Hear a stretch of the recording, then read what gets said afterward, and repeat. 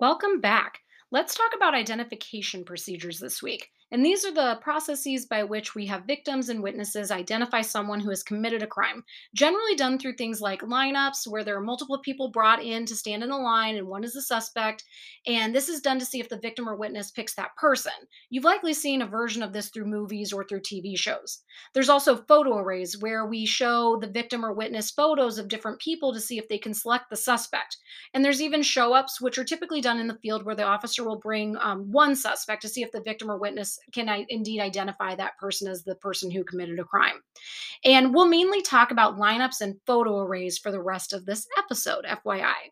And for the sake of time, we'll talk about just crimes committed by strangers to an unknown party. Because if a crime is between known parties, the identification's easy and doesn't really need to go through these same types of processes.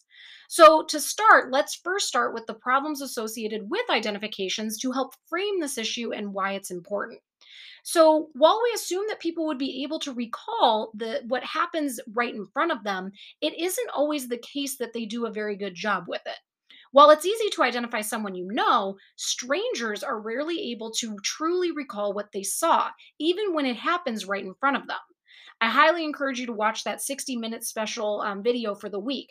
Jennifer was the victim, and she said she studied her rapist's face and knew that it was Ronald Cotton, but it actually wasn't him. And unfortunately, the story isn't all that rare, as eyewitness misidentification is the leading cause of wrongful conviction in the United States. According to the National Registry of Exonerations, there have been nearly 3,000 exonerations in this country. And again, misidentification is a leading cause of these. Another impactful organization that contributes to the literature about this issue is the Innocence Project. And they've worked on about 375 DNA related cases.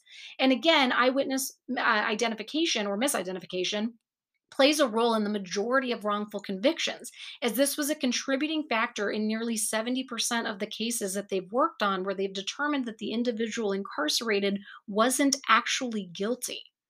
So, why does this all matter? Well, it means that our justice system doesn't work perfectly and that justice is compromised because, in many cases of wrongful conviction, the real perpetrator is left out in society to commit more crimes, furthering more victimizations. And so, the real question, too, though, is well, why does this happen then? And why aren't witnesses good at identification? Are they just awful people who willfully want to get the wrong person in trouble?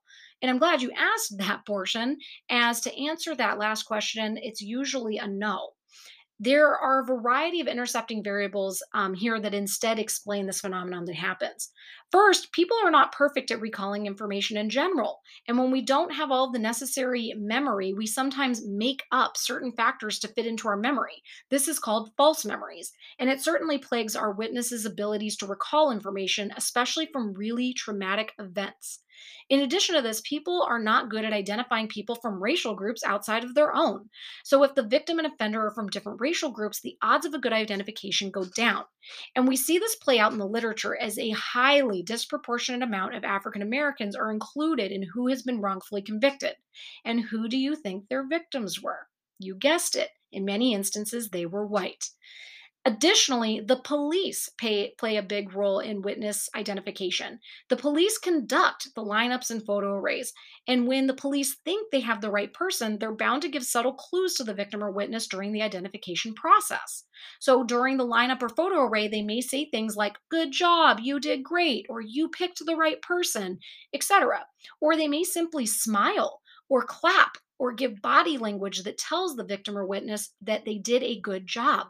Again, think back to Ronald's case. The police continually gave feedback to Jennifer that she had picked correctly. And when this feedback is consistent, because remember, it may come from multiple occurrences, like at the lineup or photo array, with meeting with the police, practicing for being on the witness stand, et cetera, et cetera. And when over and over again you've been told that you did it right, you start to believe yourself too. Again, listen to Jennifer's words about this. Additionally, the way that police give lineups and photo arrays also matters. If they give you what's called a six pack of photos for a photo array and tell you to pick the criminal, you're likely going to pick the one who closest resembles the offender, even if the person isn't actually there. Research has been done to confirm this time and time again. So, what can be done better? Well, what's called double blinded procedures should be used where the police involved in the identification process should not know who the suspect is at all. They should be a neutral officer who cannot accidentally give the victim or witness feedback. Additionally, six pack lineups should be fully abandoned and instead photos should really be given one at a time.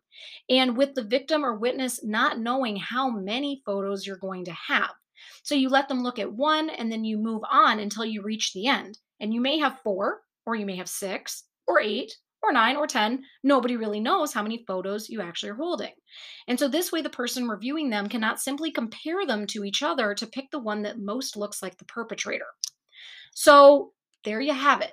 We have a lot of problems when it comes to identification. Are you really all that surprised? By this point in the term, you've probably recognized that flaws in the system are a consistent theme here. But we can fix these issues. Many agencies have implemented changes to help remedy and control these issues already. So I hope you enjoy looking over the California Penal Code this week to see what we're doing here in California about these things. All right, until next time.